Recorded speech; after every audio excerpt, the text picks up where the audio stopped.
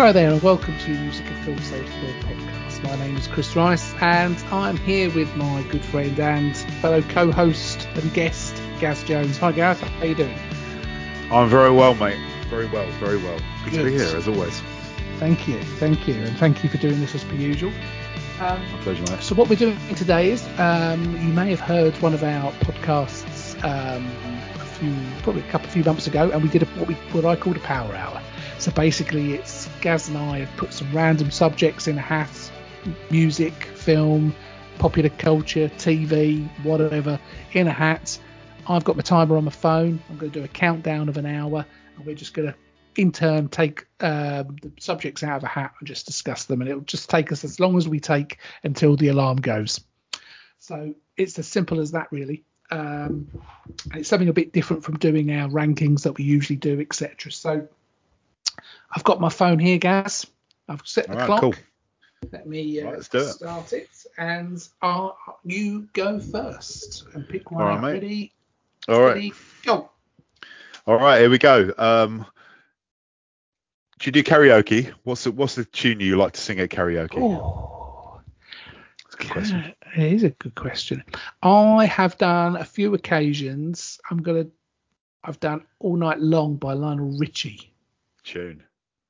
Not one you sort of think, oh yeah, but yeah, All Night Long Lionel Richie I've done a couple of times, and I've also done, but you've also got to obviously have someone else to sing it with. Kids, Robbie and Kylie. I've done a couple of times. Nice. But I haven't been to karaoke for ages. I used to really love karaoke. Yeah, I used to love it. I used to MC a karaoke night about 20 odd years ago. There's working man's club. It's long gone now. It used to be round the corner from where my mum lives. It's now a car park, of course. And but like one of my favourites that I've got, sort of being the MC, you had to start off like singing yourself until you had people come and hand in slips of paper for what they wanted to sing. And sometimes if it was quite a night, I'd end up having to sing for like an hour on my own. And you're desperately trying to queue up another song as you're singing. This one of my favourites was always Deeply Dippy, Right Said Fred. It's a great tune though. Great song though, isn't it? Undeniable, great song. Talking about Right Said Fred, what is the obsession that American artists have with I'm Too Sexy? Because it's not a great song. I know it went to number one in America. It's one of the only UK artists that went to number one in the 90s in the US. There was Right Said Fred, EMF, Jesus Jones, I think. Yeah, Slim Pickens apart from that. In the 90s. And Drake has recently sampled it. Taylor Swift has sampled it. Sort of I know. But that's because Taylor Swift didn't sample it. They basically the Fairbrass brothers got writing credits because one of her songs, the rhythmic way she sings the words is basically like I'm too sexy. I'm too sexy, yeah. Look what it made me do, isn't it? Yeah, and I've listened to it and it doesn't sound anything like I'm Too Sexy. It's not one of her best tunes, actually. It's actually her only UK number one single. Yeah, it's mad, isn't it? Mad. But anyway, I don't know. She's too sexy for number ones, mate. Deeply Dippy is definitely their best one. It's a great song. Oh, by far. But yeah, so I mean, I can remember once I did this. I went to this karaoke bar in London, and basically you could hire out room if you had enough people. You could hire out your own room, and so we hired out. To do that. It was my mate's birthday, and there was about, I would say, 12 of us, maybe 15 of us. Anyway, they say, right, do you want some drinks? We ordered this drinks. And we ended up ordering a bottle of vodka and that. And then we were all having such a good time. We asked if we could book an extra hour. We'd been in there for about 3 hours. And so we booked an extra hour. And then we all said, we'll split the bill. You wouldn't believe how much it cost us each. Jesus. Buying a bottle of vodka in a karaoke bar. 15 of us. I think we bought, and we also bought beers. I think we bought 2 bottles of vodka, if I remember. Jesus. It was that thing where we were having fun. How much was it? I'm assuming it was all kind of split evenly. I mean, can you remember how much you paid? I think it was about 100 quid each. Really? Yeah. Jesus Christ, You mate. know when you look at the bill and you're like, I'm not, what? And my mate's birthday's just before Christmas as well. Yeah. Oh my God. Yeah. But it's that thing. It's just like, am I drunk or is there really that many zeros? I looked at the bill and I was like, I don't think I'm going to be able to go out for the rest of the month. Living on cans of beans. It was a good night. Yeah. But it's also trying to get me off the mic is about. I think I sang a couple of Cliffs as well, and we did this. We also did this thing where one of my mates, whatever he asked for, we would put on a Rod Stewart song, so it doesn't matter what he asked for. Yeah. Put on Rod Stewart. Anyway. Brilliant. Brilliant. Right, let me. So, what have I got? Least favourite film genre. So the film genre. Okay. You not that you don't like some of the films in that genre, but the one that you get on with the least appealing to. That's a really hard question because, you know, I mean, you just kind of go through me. I love sci-fi. I love action. You know, action, of course, at last. I've been waiting all night for this. Come on. Yeah. You know, I love rom-coms to a point. You know, I don't like. I hate Love Actually, but I like my rom-coms with a bit of dirt under the fingernails. Yeah. You know. Yeah. You know, be that like Swingers or Sideways, stuff like that. Yeah. But saying that, I do love a cheesy rom-com as well, like She's All That and 10 Things I Hate About You. Brilliant. Oh, great film. You see, it's hard. I don't. To be honest, it would probably. I don't know. Action comedy. But it's not because I don't like action comedies. I just think it's a very hard thing to get right. You know, it'd be brilliant if they could all be as good as, say, Beverly Hills Cop. Yeah. But but unfortunately, most action comedies end up being like Beverly Hills Cop 3. Do you know what I mean? Well, yeah. I think my least favourite is not action comedies necessarily. It's comedies because I think comedies is difficult to get right, and I'm a bit. Yeah. I don't like. I find a lot of American comedies now is just a load of people shouting at each other, trying to be funny, and I also think that some comedy films that you do find funny at a certain point of time doesn't. You watch it now, and you're like. American Pie is a really good example. I remember I loved those first two American Pie films when they first came out. I thought they were hilarious. And then I watched them probably 5 or 6 years ago, and I was they haven't dated at all. They haven't dated. I was like, but I think films like that though is very much a time and a place. Yeah. Because of course a 20-year-old is going to find American Pie funny. Yeah. A 40-year-old not so much. You know, like when I was a kid, Police Academy. I thought the funniest films ever. Now I'm like,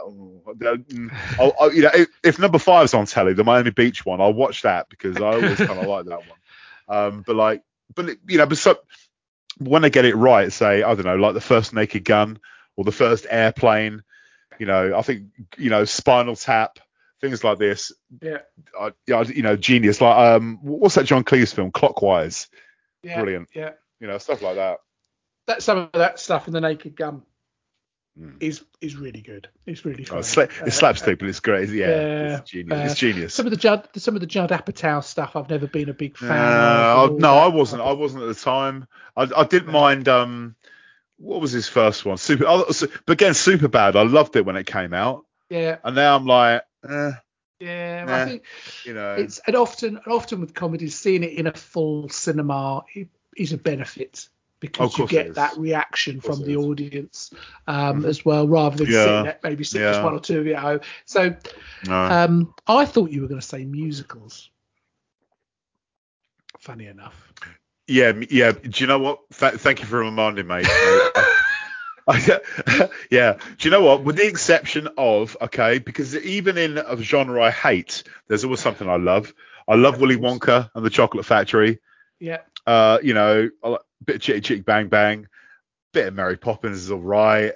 Yeah. But 9 times out of 10, I fucking hate musicals. I don't mind musicals. I love music, goodness me. But, and I'm just, I don't know, man. It's just a bit, I don't mind them. Yeah. I wouldn't say they were a favourite. I'd go, oh yeah, but I don't mind them. I don't mind them. I can't believe I did. I can't believe I've just been sitting there going, oh yes, I don't really. I don't find Police Academy funny anymore. When you're like, yeah, what about musicals, guys? Musicals. Oh yeah. I bloody hate musicals. I hate them. Well, rubbish. I tell you. Except for Willy Wonka. Willy Wonka still makes me cry now. Willy Wonka still makes me cry now. So. And Singing in the Rain, it's a great film. Singing in the Rain. I tell you what. I tell you what it shows. It shows I do listen to you because I think that's what we talked about in our top 20 films a while back.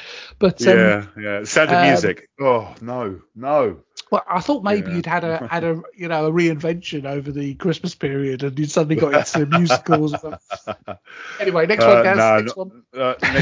Next one. All right. Here we go. It's a good question, mate. Italian 90 or Euro 96? Italian 90. Yeah. Italian 90. I'd probably go the same. Because that was when we all got into football. Well, I got into football late because a lot of friends really liked it. I think you did a little bit as well. Got into football quite late. I did. It's because of Italian 90. Yeah, but I was playing it at school. I was starting to have an interest. My brother, who's younger than me, was always interested in football. But Italian 90 was the one that really changed it. That's really suddenly when, and we had this all the goals of Italian 90 video. And we also had the best games of Italian 90 video. We went all out in that. And, but the thing is though, right? When you watch, you see this kind of football retrospectives and stuff. And Italian 90, it was such boring, negative football. There were no real classic games, really. England-Cameroon was a great game. But it was such negative football, like nil-nils and what, and just. Oh. And Germany was so good. They were walking the floor at most teams, to be honest. Of course they were. I mean, we played well in the semi against them, but. Also, because we came fourth in that competition, you thought this is what it's going to be like every competition. You did. Fast forward 2 years later, the Euro 92s didn't get out of the group stage and then didn't qualify for USA 94. No, we didn't. And but then also Italian 90 was that was the birth of the Premier League, because that's when they started talking about they wanted a high quality football league in this country. They wanted to get the best players over, and after Italian 90, kind of all the stadiums started to transform. Went from terracing to all seating and stuff like this. That World Cup was the birth of modern football. It was now. I completely agree. And then the next year, because I supported Spurs, because that's the team my family support. So I supported Spurs, and in 90, obviously Gazza and Lineker both played for Spurs as well, and they were two of the stars of the England team. And Spurs in 91 won the FA Cup. So they beat Forest. Here we go. And Spurs have never won the FA Cup since then. They've only ever won 2 trophies since then. So it's a long. Of course, because you're a Forest. You're a Forest. Oh well, I was when I was younger. That was. Because the semi-final that year, that's where Gazza scored the 35-yard screaming free kick, wasn't it? Yeah. And then in the final, that's when he knackered his knee, and he was never the same player again. Not really. I mean, he was briefly when he went to Rangers, he shows some of the Gazza of old. That's when he scored that wonder goal in Euro 96. He was back. That sort of 2 or 3 year period. It was at Lazio, wasn't it? He had another bad injury at Lazio. Went to Rangers, and Rangers sort of sorted him out. It was a good place for him to be, because he was the star of the show, and he sort of came back to how he was a little bit when he in that period for Rangers. But that definitely didn't. That first big injury was the definite hindrance for at least the 5 or 6 years, really. But anyway, Italian 90. I tell you what a tournament that was. It brings a lot of memories. Oh no, it really does. Long. I remember it being a baking hot summer. England, the New Order song. It was Nessun Dorma. Pavarotti had 3 UK number 1 albums because of. I don't know if you find this right, but like sometimes when you hear Nessun Dorma, my hair still stand up. Not that I haven't got much hair left, but I don't particularly like opera music. I appreciate it. It's amazing, but I don't listen to it. But there's something about that piece of music. It gets the hairs, everything just tingles. It's an amazing piece of music. Oh my God, it's incredible. And it got to that song got to number 2 in the charts, didn't it? Yeah, it was how mental it was that summer. The BBC had actually captured.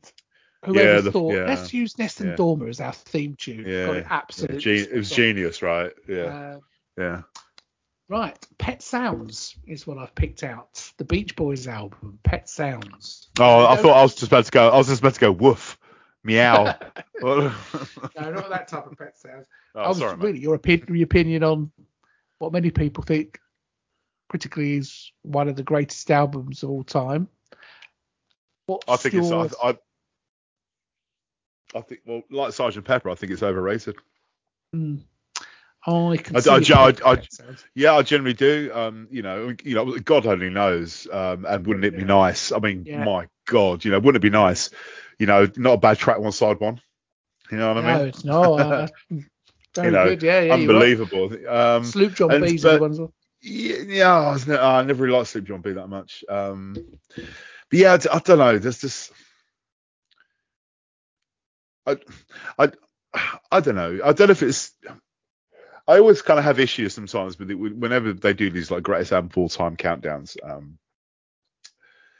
Obviously, they're completely subjective lists. I get that, but I get and I understand, and I know, I get why, like, say, Revolver is obviously always consistently high. I'm kind of glad in a way that Sgt. Pepper's star has kind of sort of faded a little bit, and people now realise that yes, Revolver was the far superior album, because I always said that. But yeah, I don't know, Pet Sounds, man. Is there something for me personally? All I need from the Beach Boys is a greatest hits. That's all I need. My favourite. I mean, I went into this in my top 10 albums of all time, but my favourite album that's associated with the Beach Boys isn't a Beach Boys album. It's Dennis Wilson's first album, Pacific Ocean Blue, which I think wipes the floor with any Beach Boys album. Yeah. But yeah, I just need, Surfing USA, California Girls. That's what I need, really. I was never the biggest fan. I've tried because, I've read that. Oh, you should listen to, like, the Surf's Up album. You should listen to the 70s stuff like Surf's Up and Amsterdam and all this kind of stuff. And I've listened to it and I'm like, yeah, it's all right. But No, I'm with you a bit on that. I mean, I had Pet Sounds. Yeah. Pet Sounds was actually one of the very early albums when I started to sort of buy classic albums. I can remember one birthday when I was in my teens, I got Pet Sounds, Bat Out of Hell, and All Things Must Pass. That birthday, I got 3 sort of classic albums, and Pet Sounds was the one that I thought to myself, this is the one I'm going to really like, and it probably out of the 3 of them was the one I liked hell, right? the least. But it probably was, to be honest. All Things Must Pass. I love All Things Must Pass, though. That's great. But yeah, so no, it's just because we didn't include it in any of our favourite albums of all time. I thought it'd be quite interesting to see what our people. Yeah. I like it. I don't dislike the album. I can see where the influence for a lot of people has come completely. from. Completely. But, I'm not saying it's a bad album. I don't think it deserves the plaudits that it gets. But whereas you could possibly buy, and I know you do think it's overrated, but I've always loved it. I know where you could possibly get Sgt. Pepper, you listen to that and you go, right, I'm now going to buy all the other Beatles albums. I don't get that with the Beach Boys. No, you don't. I don't get that. To be honest, you don't need to buy a Beach. All you need, like I was saying, all you need is the greatest hits. Yeah, I don't get that with the Beach Boys, and even with Pet Sounds, I've got Pet Sounds. I've got a Beach Boys greatest hits. Yeah, I think that's enough. Yeah, that's what you need. Next one. All right. Favorite Radio 1 DJ of all time or currently? I don't know, but I think you're about 25 years too old to be listening to that garbage. Well, I think Greg. I must admit, I do think Greg James is. Greg James is a fantastic. He's really DJ. Good. He's really. He is great. He's old school. He reminds me of when we listen. He reminds me of like Mike Smith in the 80s. He's just a consummate really good DJ professional. And he comes up with some quite good funny stuff. Yeah, he does. He and I does. think Unpopular opinion yeah, it's is really really good. good. Really That's good. great. That's brilliant. Because you can YouTube all that, so you can just see those bits. The way he does Yeah, that, you ain't got to listen great. to the music. Brilliant. So Yeah. I think currently, and I But think he's the right person to do the breakfast. Oh, completely. Well, there was no one else really. Now, my But favourite one of all time, I think this is going to be slightly controversial. I don't know, actually. I don't know what you'll think. My favourite DJ of all time is Chris Moyles. Fair. I absolutely love his show, and I like that he doesn't play music. I know that's weird being a music fan. I love he doesn't that. play that much music, and I used to listen to. I probably listened to Radio 1 too old because I would drive to work. I think a lot of people did. And to listen to Chris Moyles, and when he left. And I then moved. I had a long drive in. I just didn't know who to listen to anymore. I tried Chris Evans on Radio 2 and all that. And when he came back on Radio X, I was like, oh, thank God. Honestly, I know some people do not like Chris Moyles. I sometimes think he's a little bit, especially. He's obviously not so controversial as he used to be, but I think he was sometimes a little bit misunderstood, or papers were trying to look for headlines when there wasn't any, to be honest. Yeah. But the way he did that team and the way he included sort of Comedy Dave, and then he had Dominic Byrne, and then there was and now he has Dominic, he has Pippa, he has those three, and then he has other people he brings in. I think he's a master of that, and he's a master of making things funny with sound effects and people's voices, and it's all taken from his heroes like Steve Wright, Kenny Everett. Yeah, it's all taken. Like the zoo, what they call it, the zoo team. Zoo format. That was Steve Wright. But he only took it from American DJs and stuff like that. Chris Evans in the 90s was the master of that. You could listen to Chris Evans, and he'd go half an hour without playing anything. In the 90s when he was on Radio 1. I mean, he's much more toned down these days. But just a bit. So Chris Moyles is my favourite. And even now in the morning, I sit here at work, and I put on Radio X, and I listen to Chris Moyles. And as soon as he finishes, I turn it off. I mean, in terms of Chris Moyles, I did always like him. I like the fact that he was kind of the last of the Radio 1 DJs that brought things back from previous DJs. Like, he brought back the Golden Hour, which was wonderful. The whole kind of zoo format, characters, like Silly Voices, parody songs, it was great. And he appreciated radio as this wonderful medium that it is, And he also interviews celebs and other people. He doesn't big them up too much. He was always a good interviewer. He gets more out of them. He gives, they bring their own personality back a bit. No, exactly. But in terms of all time, it has to be Simon Mayo. When Simon Mayo left in February 2001, that's when I kind of really stopped listening to Radio 1. I loved his show, like the Golden Hour in the morning. He's king of the movies, still my absolute favourite, like, radio quiz show. We'd all be kind of, when I was working in a warehouse at the time, we should be glued to the radio at, I think it was like 11:15. It used to be on King of the Movies. Again, like, he did brilliant interviews. He always had really good live bands and like acoustic sessions. It was him. He basically invented the live lounge. It was him that first started doing the live lounge stuff, back in the late 90s. Like, obviously Mark Kermode was on there every Friday, and then it was James King. I think he was the consummate kind of soothing, toned DJ, and he still is, to be honest. I listen to him every now and again on Greatest Hits Radio. It's a real shame how his tenure at the BBC came to an end. All that Radio 2, it was so sad. But he still does essentially the same show now on Greatest Hits Radio. It's just you got adverts, and to be honest, I think a lot of like the big kind of radio DJs.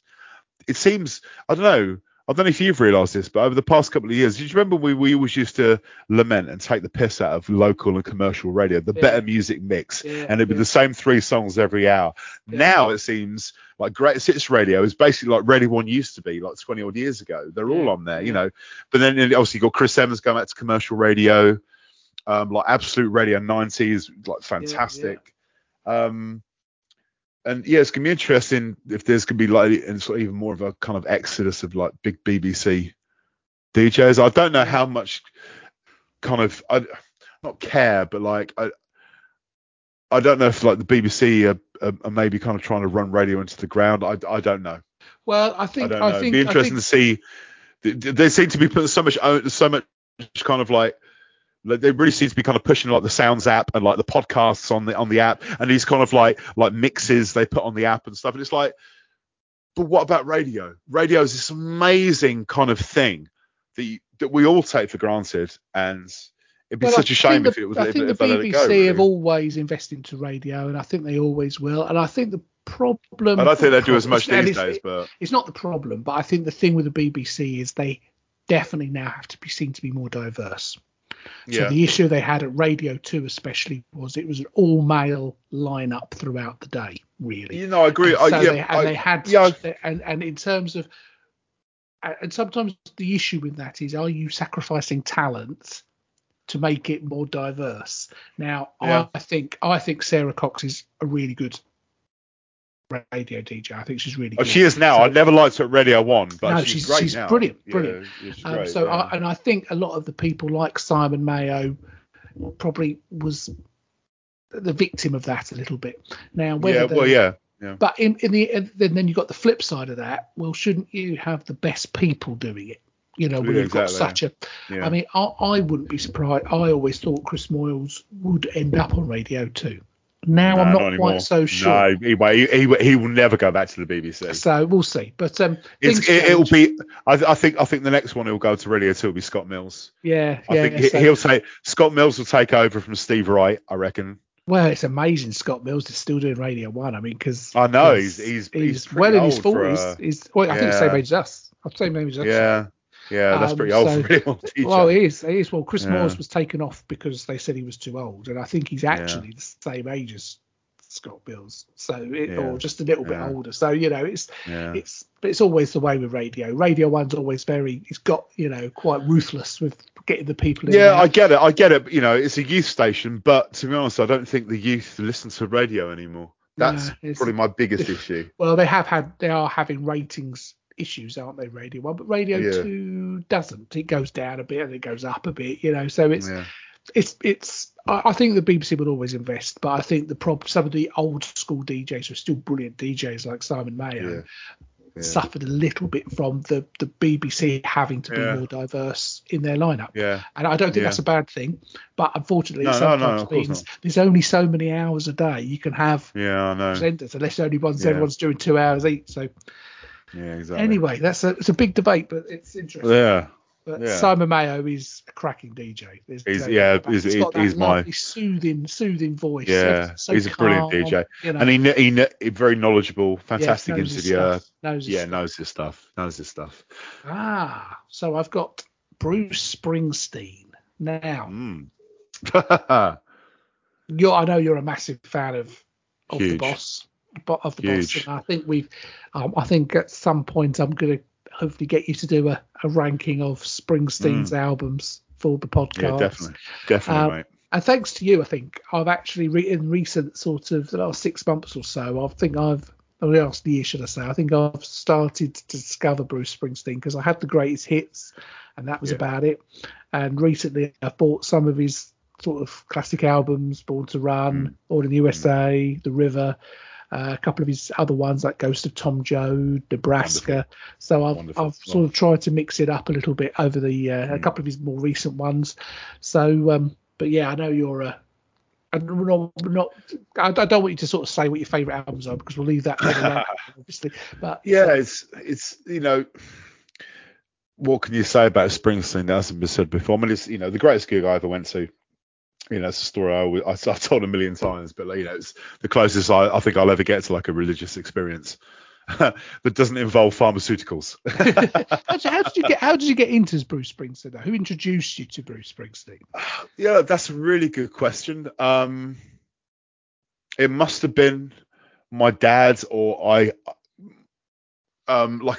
maybe it must have been Dancing in the Dark because it was around about that sort of time. We just moved to Yugoslavia in '84, and I remember that song just being omnipresent somewhere. Yeah. So it must have been on a tape in my dad's car. Yeah. I'm sure he would have had Born in the USA like millions of others would have bought it in '84. But to be honest, maybe it was even earlier than that. I mean, I honestly can say that's the first time I remember that song. I just remember, like being a kid as I was. I'd have been 5 or 6 at the time, I think. And going on long car journeys and stuff like that, and music would always be getting played in the car.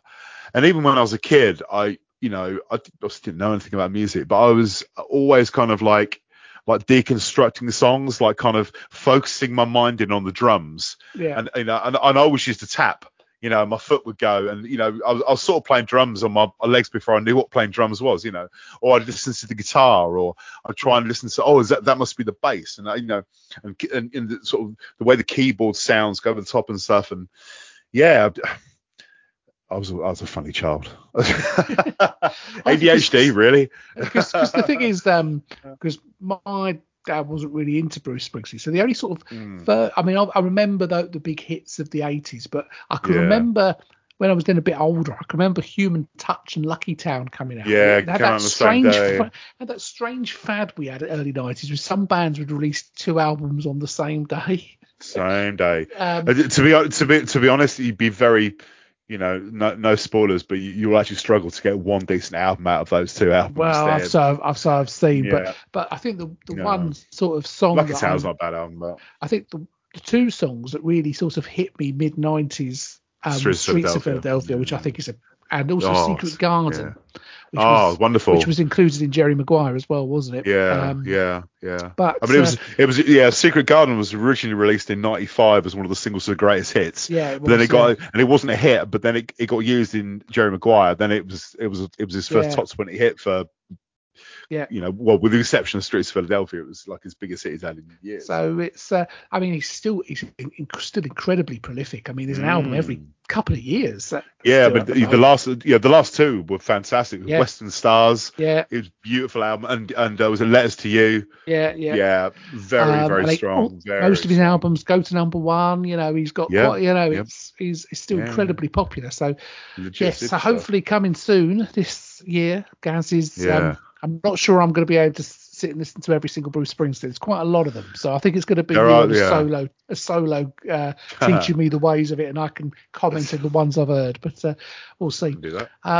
Yes, next one, Gaz. Right, here we go. Favorite power ballad. Favorite power ballad. Yeah. Is Joe Cocker and Jennifer Warnes Up Where We Belong counted as one? Definitely. Yes, that's one of them. Definitely. Yeah, one of them. definitely. Song, yeah, that's Officer and a Gentleman, wasn't it? Yes, great song that is. Everything I do it for you, Bryan Adams. Obviously. Not bad. It was #1 for a bit, wasn't it? Yeah, it was. But for some reason that Joe Cocker, Jennifer Warnes one came into my head. That's a good one, actually. That's a really good choice, mate, because the song kind of gets forgotten about a bit. Or I don't know. I mean, stuff like was it Linda Ronstadt? I don't know much, but I know I love you. Yeah, Aaron Neville with his moly mole. Yeah. Yeah. I love that song. Somewhere Out There, from American Tail. Oh yes, who sang that? Still makes me cry. I can't remember who sang that. That might have been Linda Ronstadt as well, actually. Yeah, I think you just, you know what? After this, you need to go online and download Linda Ronstadt's greatest hits. I think you're right there, mate. But no, in terms of being quite topical as of when we recorded this, probably my favourite power ballad, because I've actually listened to it quite a lot over the past few days, is I Would Do Anything for Love, but I Won't Do That. Rest in peace, Meatloaf. Is it the full 12-minute, 14-minute, however long it is version of it? Is there another version? Well, I'm sorry. There was the 6 minutes. They managed to cut it down to 6 minutes. Yeah. The radio, I believe. Yeah, it's so over the top. I mean, we both bought a bat of Helter. We both went through a massive Meatloaf phase, especially when that came out, man. Possibly, up until Take That reunion, possibly the biggest comeback ever. Yeah. I mean, he went from nothing to God. I mean, that was #1 for 9 weeks. It was so unexpected. The album was huge. It was so unexpected. The album was that big. Yeah. I had 1 and 2. I think I got that was the year I probably got one for my birthday. So I got Bat Out of Hell for my birthday, and with my birthday money, I bought the second one. I can remember buying Dead Ringer, which was his other number one album in the UK from the early 80s. Yeah. And I got Bat Out of Hell 3 when that came out mid-noughties. That's got his version of All Coming Back to Me Now on it, yes, isn't it? Yeah, that was his before what's possibly this weekend. That was his last top 10 hit. But because I think Bat Out of Hell is gonna, of course it is, be in the top 10 this weekend. But nice. I mean, overblown, over the top. I think I had the CD single of "I'd Lie for You" and "That's the Truth" as well. That's a good tune. That went to number 2. I love for you. In the summer of Britpop. Yeah. That got to number 2. You know, I wonder what held it. I wonder what held it off number 1. Go on, mate. It probably wasn't a Britpop song because not many. No, it would have been Robson and Jerome or something like that. Probably. Probably was. You're probably right. But funny enough, because I listened to one of your Track One Side One podcasts, and you had a guest. She put Bat Out of Hell as one of her. Because I dug out all 4 of my Meatloaf CDs, and I listened to them all just before Christmas. Funny enough, Dead Ringer. I hadn't listened to Dead Ringer properly almost since I think I was there when you bought that. I remember you buying that in Cambridge, didn't you? Was it Cambridge? Yeah, it was. And I haven't listened to that album for years, Dead Ring, and I obviously haven't listened to Bat Out of Hell 3 that often either. And it's quite a heavy rock album in places. It's, I think Nicky Sixx from Motley Crue co-wrote a lot of the songs on that. So, but no, I mean, I enjoyed listening to them again. But for me, the first Bat Out of Hell is still it's unbelievable. And the version I've got has Dead Ringer for Lovers. Revamped, Bat Out of Hell revamped, wasn't it? So for me. Bat Out of Hell always has Dead Ringer for Lovers as the last track, which is actually a great last track. It's a great last track, That's my personal. Dead Ringer for Lovers is my personal favourite Meatloaf song. It's an absolute brilliant. It's wonderful. It's great. Yeah, possibly one of the best duets ever as well. Cher's unbelievable. So Meatloaf is your one. Joe Cocker, Jennifer Warren's my one. So let's get out the next. Oh. Physical media. Your views, physical media. I think we both know what my views on physical media are, mate. I'm staring at my VHS player, my Laserdisc player. Well, you're old school physical media, and I've got a box there of my 4K. So I'm you're old school. Yeah. I was gonna say new school. That's not even a thing. But what's interesting is actually this, and it might be because people have been inside more and stuff, but what's interesting, so CD sales fell by 12% last year. Now you sort of think, oh, here we go. But actually that was less than it had fallen the previous few years. I think the year before it fell 28%. Yeah. So it actually has slowed down CDs. Vinyl went up 11% last year. Yeah. So if you think about it, you actually we're still quite even on physical copies. Cassettes have been come back a little bit as well. So I don't think it's the death of physical media just quite. No, I don't think so. CDs will be making a massive comeback within the next 5 years. They'll be the next format that gets hipsterized, if you know what I mean. They had vinyl. Then they went on to cassette. Yeah. The natural successor, CDs were making a comeback, and they'll be like, and they'll be a little bit. Yeah, I think they'll be like original. So I don't know if you've got like an original copy of, say, Brothers in Arms from 1985. They'll be going for like 200-300 quid on eBay. It's gonna get it's gonna get crazy. I sold on my CDs years ago. I just got rid of them all. I do generally think if there's some, like, people will be going through some of the original copies, and if they've got original copies of, I don't know, early ones that came out, so I don't know, Phil Collins, Genesis, stuff like that, I reckon they'll be going for money. Well, there's some of my boxes of CDs over there, back there. There they all are, ready for us to get a cabinet eventually. But I mean, I'm still up for. I like to have that copy. With 4K, I buy 4K discs. Obviously they are expensive, so I'm a bit more selective in what I get. But for me, even though, let's for example, Disney Plus, they have it in 4K, they have it in Dolby Atmos, great.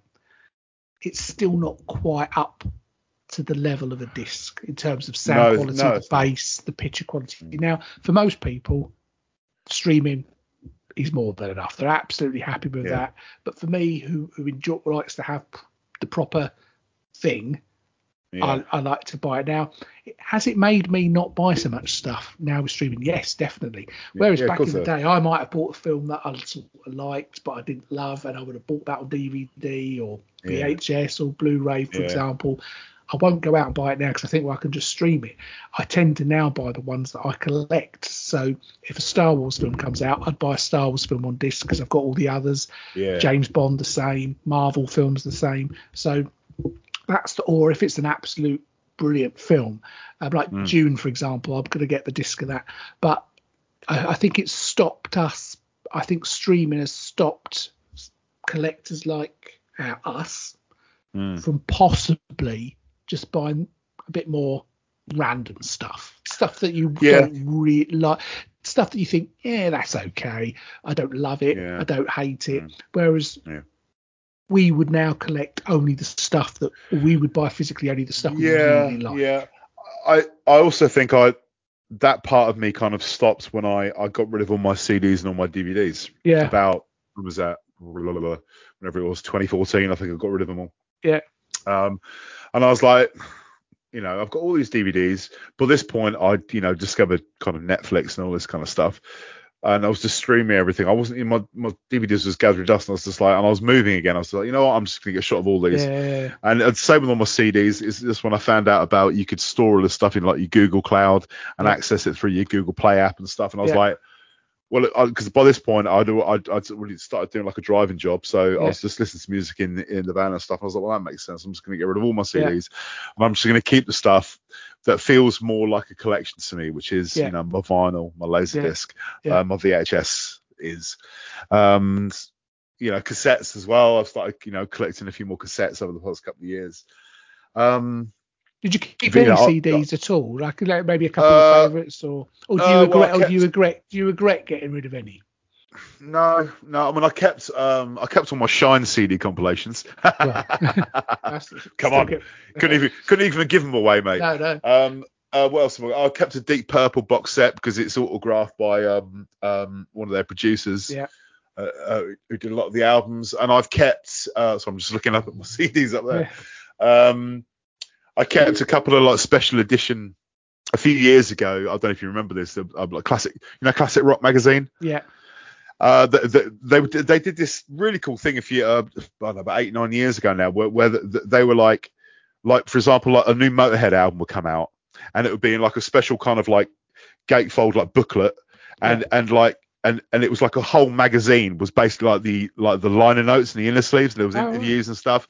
They did it with like a Motorhead album. They did it with the Rush album, Slash's first solo album. They did it with the Cults, and it was a wicked idea. And you got the album, you got a poster and a key ring, and like the whole magazine was just dedicated to this new album. And it was a wicked idea. They kind of stopped doing it really, but I've still got like there's 2 Motorhead albums and a Rush album. The other ones I bought. Cool. But that's I just got rid of the. I was just like, I don't miss them.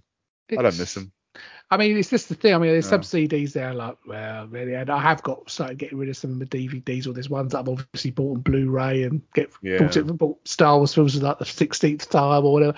But but I think obviously a lot of CDs and stuff as well have box sets are very popular now, repackaged versions of classic albums and stuff.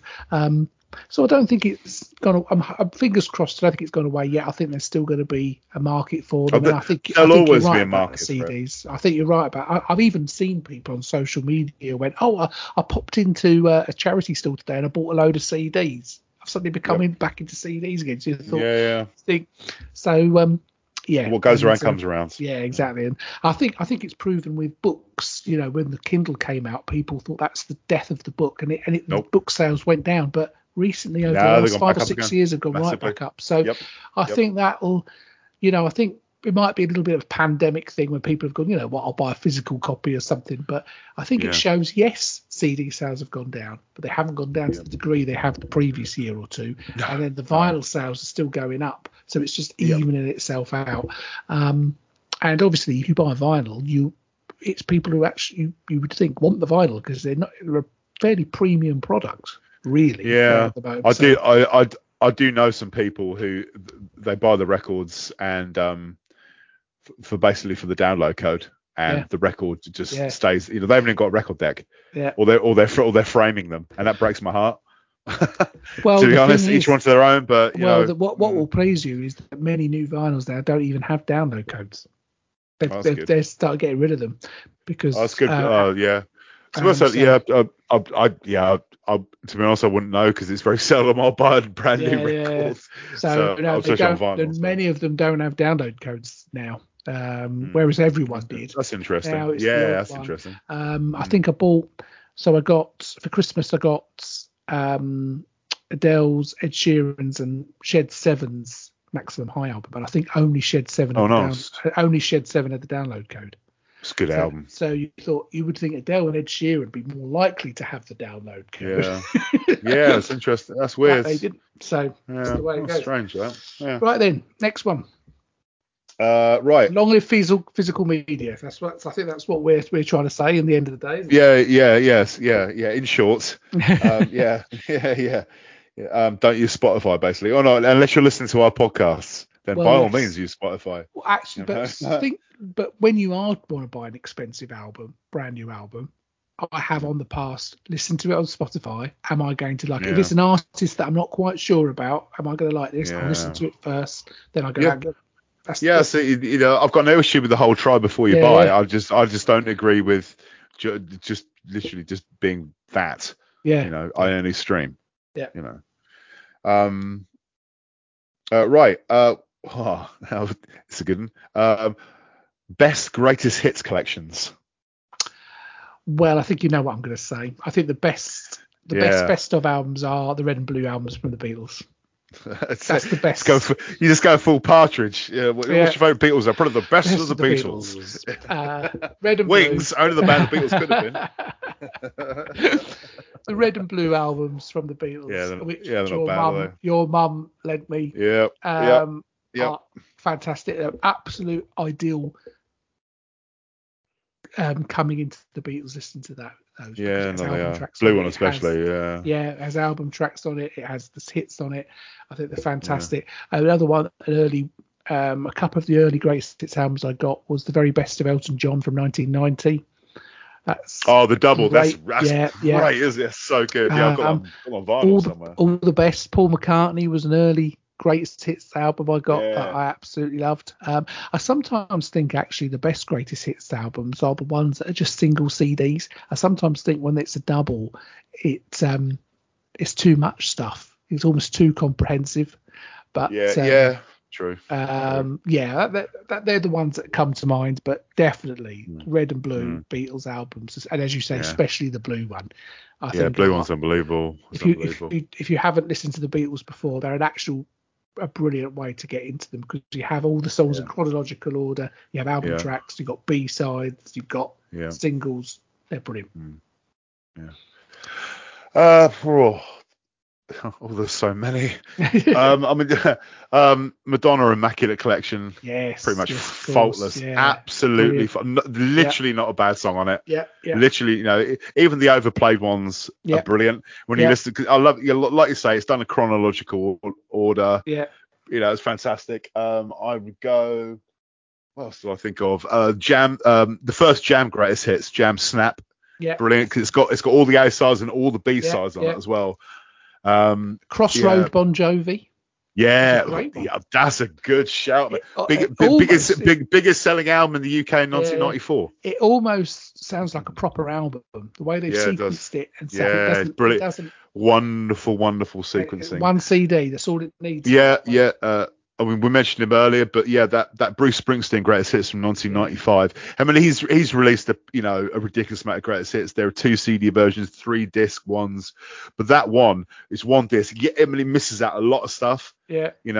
I wish they'd put on "I'm on Fire" instead of "My Hometown." I never really liked "My Hometown" that much. But it's pretty. I mean, the way it opens, it's just like Thunder Road, straight into Born to Run, straight into The River, straight into Hunger. It's ridiculous. You know, they're all like Born in the USA, and all the new tracks are great on there. Murder Incorporated is on there, which is absolutely great. But the first CD of Michael Jackson's history is 15 tracks. But again, it misses out so much. It hasn't got Smooth Criminal so on it. much. No, it's got Jam on it. But then the problem was, there were 9 singles off Bad and 8 singles off Dangerous. So 15, just 15 tracks. You sort of think the girl, his mind's on it. What's that doing on it? But it's a great 15 tracks, and it's real that first CD of obviously the second CD material at the time, but the first CD is a brilliant hits album.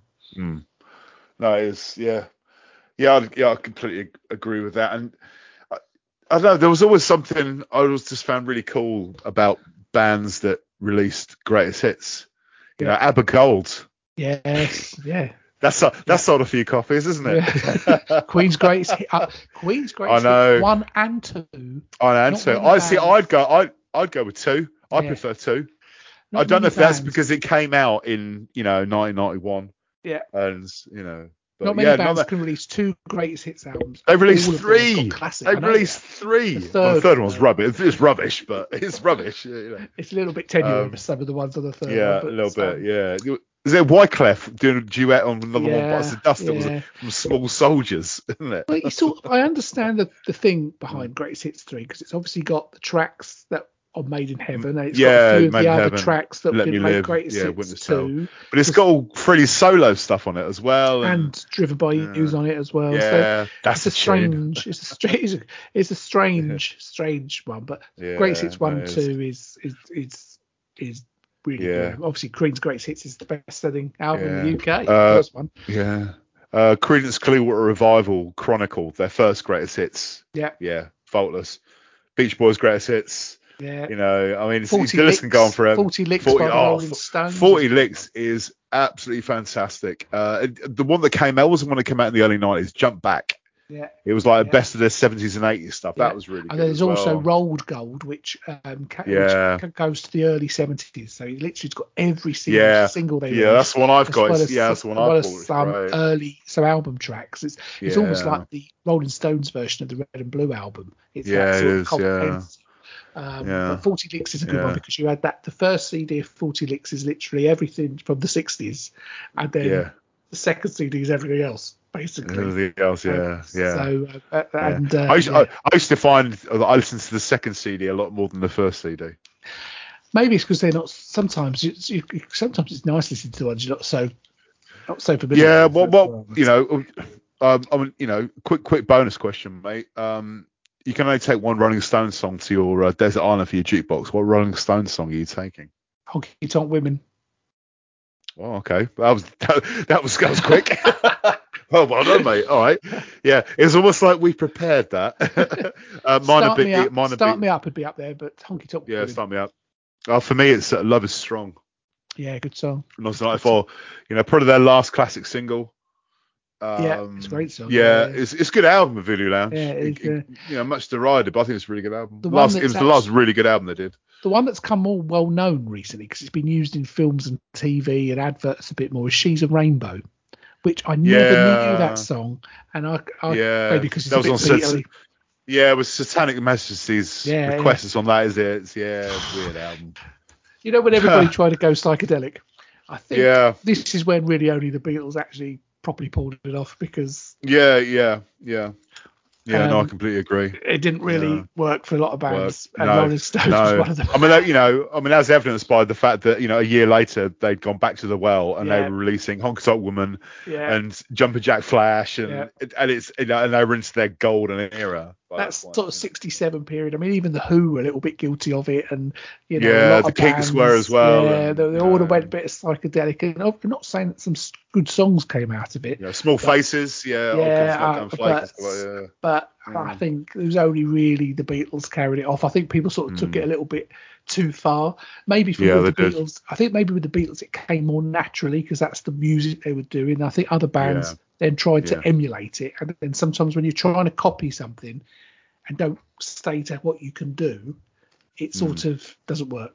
But anyway, we've only got. I'm not going to do that one because it's. No, we've just really talked about that. Cinema versus streaming. So we just talked about that. Yeah, we have. Yeah. I've got ABBA. Is my next subject. All right. And we've actually spoken about ABBA a little bit, but yeah, I mean, probably some of the most perfect pop songs ever written.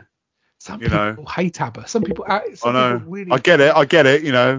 But I think it's very difficult because some of those songs are absolutely amazing. Dancing Queen, we've all heard it a million times, but I'm still not sick of it. No. It's still one of the most joyous pop songs ever written. Because it's got so many hooks. It's got so many hooks. But all their songs got hooks. Even and some of their songs, I remember hearing The Winner Takes It All. For the first time actually recently. That song's heartbreaking. Yeah, it's a great song. Man. What's your favourite ABBA song? Favourite ABBA song? Does Your Mother Know? SOS. It's such a great song. Yeah. Ash do a really good cover of Does Your Mother Know? Yeah. No, SOS is my one because actually it's got quite. ABBA can go quite sort of dark melodic sometimes as well. Like The Winner Takes It All. And SOS has a little bit of that as well. And then it goes like a euphoric chorus. So Summer Night City. It's great. That's brilliant. Ring Ring, I love. Waterloo. I mean, my God, it's ridiculous. Chiquita. There's a perfect reason why I can't stand musicals and Mamma Mia. Nothing. I do all the songs. It's just Pierce Brosnan singing them. And it had to be SOS.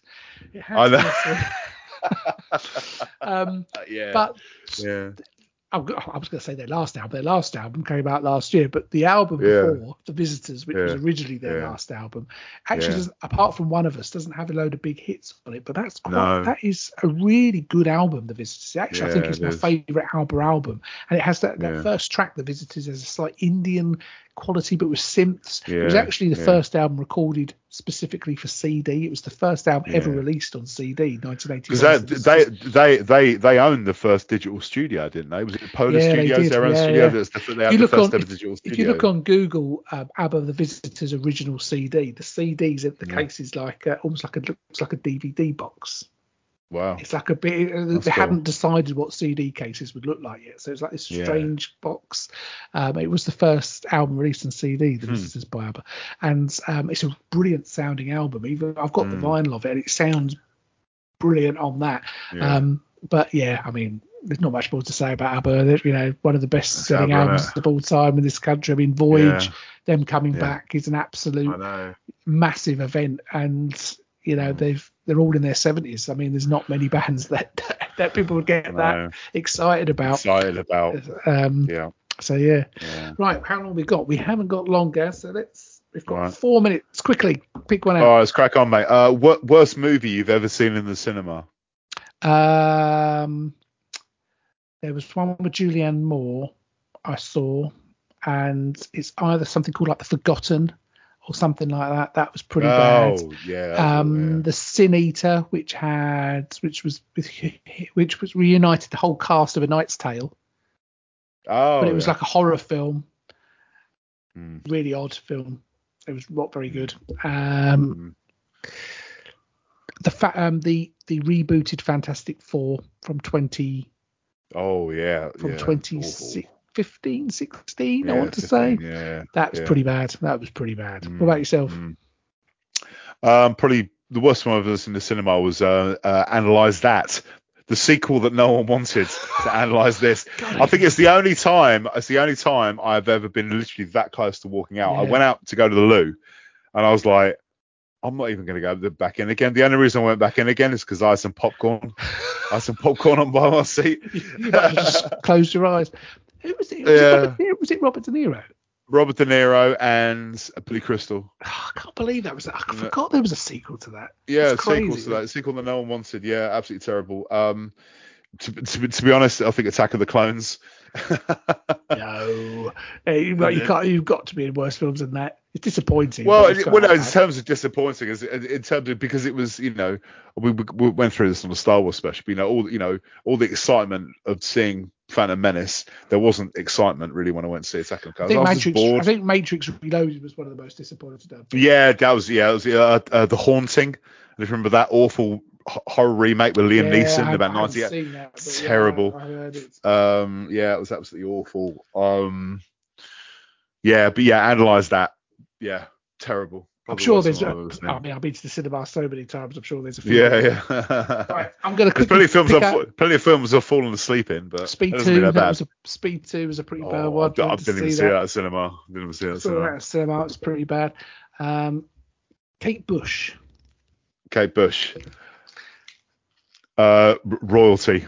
Pop royalty, as far as I'm concerned. I think she's an absolute genius. I love her to death. And I love her more the older I get. When I was a kid, I thought it was a bit weird. Yeah. But the older I got, it was when she did that let's say comeback album, her last album, when Aerials came out in 2005, double album. Yeah. And I remember buying it. Yeah. And I almost kind of like, right, this is the time that I'm going to get into Kate Bush. Yeah. And I loved that album. And I went and got her greatest hits not long afterwards. And yeah. That's exactly. You know what? That's exactly the same for me. Because it was quite a big fanfare having a brand new album. It was the first new album in 14 years. Like the Red Shoes was the last. It was a double album, so I think I got it that Christmas, and I was like, right, here we go. I'm gonna, and I think King of the Mountain, that opening track. Oh, I think that's what I did for me. I went and got Hounds of Love and the Greatest Hits album. I've got 50 Words for Snow, which was her last album, wasn't it? But she also released a live album because she did, didn't she? But the live album was called Director's Cut. It was pretty good. 50 Words for Snow is quite difficult to get into, that album. It's a bit of a strange one, but no, I mean, it's one of those ones as you're a kid, you're like, I find it, but Hounds of Love is a good intro because it's, especially the first half of it, it's much more sort of poppier and Running Up That Hill is an absolute. It's an absolute classic song. It's tour de force, isn't it? Yeah. And a duet with Peter Gabriel, which is obviously it's a great song. Don't Give Up is a brilliant song. So that made me jump. Sorry, mate. Time's up. So that's time up, Gaz. I've still got some in there. So I've still got a few left. Yeah, I've got a few left, mate. That was good fun. Next time, it was good. It was good. So there we go. The Power Hour Part 2. We've done it. Hope it's been entertaining for you. It's entertaining for us. I suppose that's the main thing, Gaz. Exactly. Screw you lot out there. Our 12 listeners will be will be on the edge of their seats. But thank you very much to those 12 listeners, and thank you very much, Gaz, for joining me once again. It was a pleasure, mate. We'll be back very soon.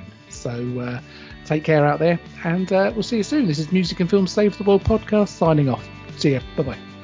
Cheers.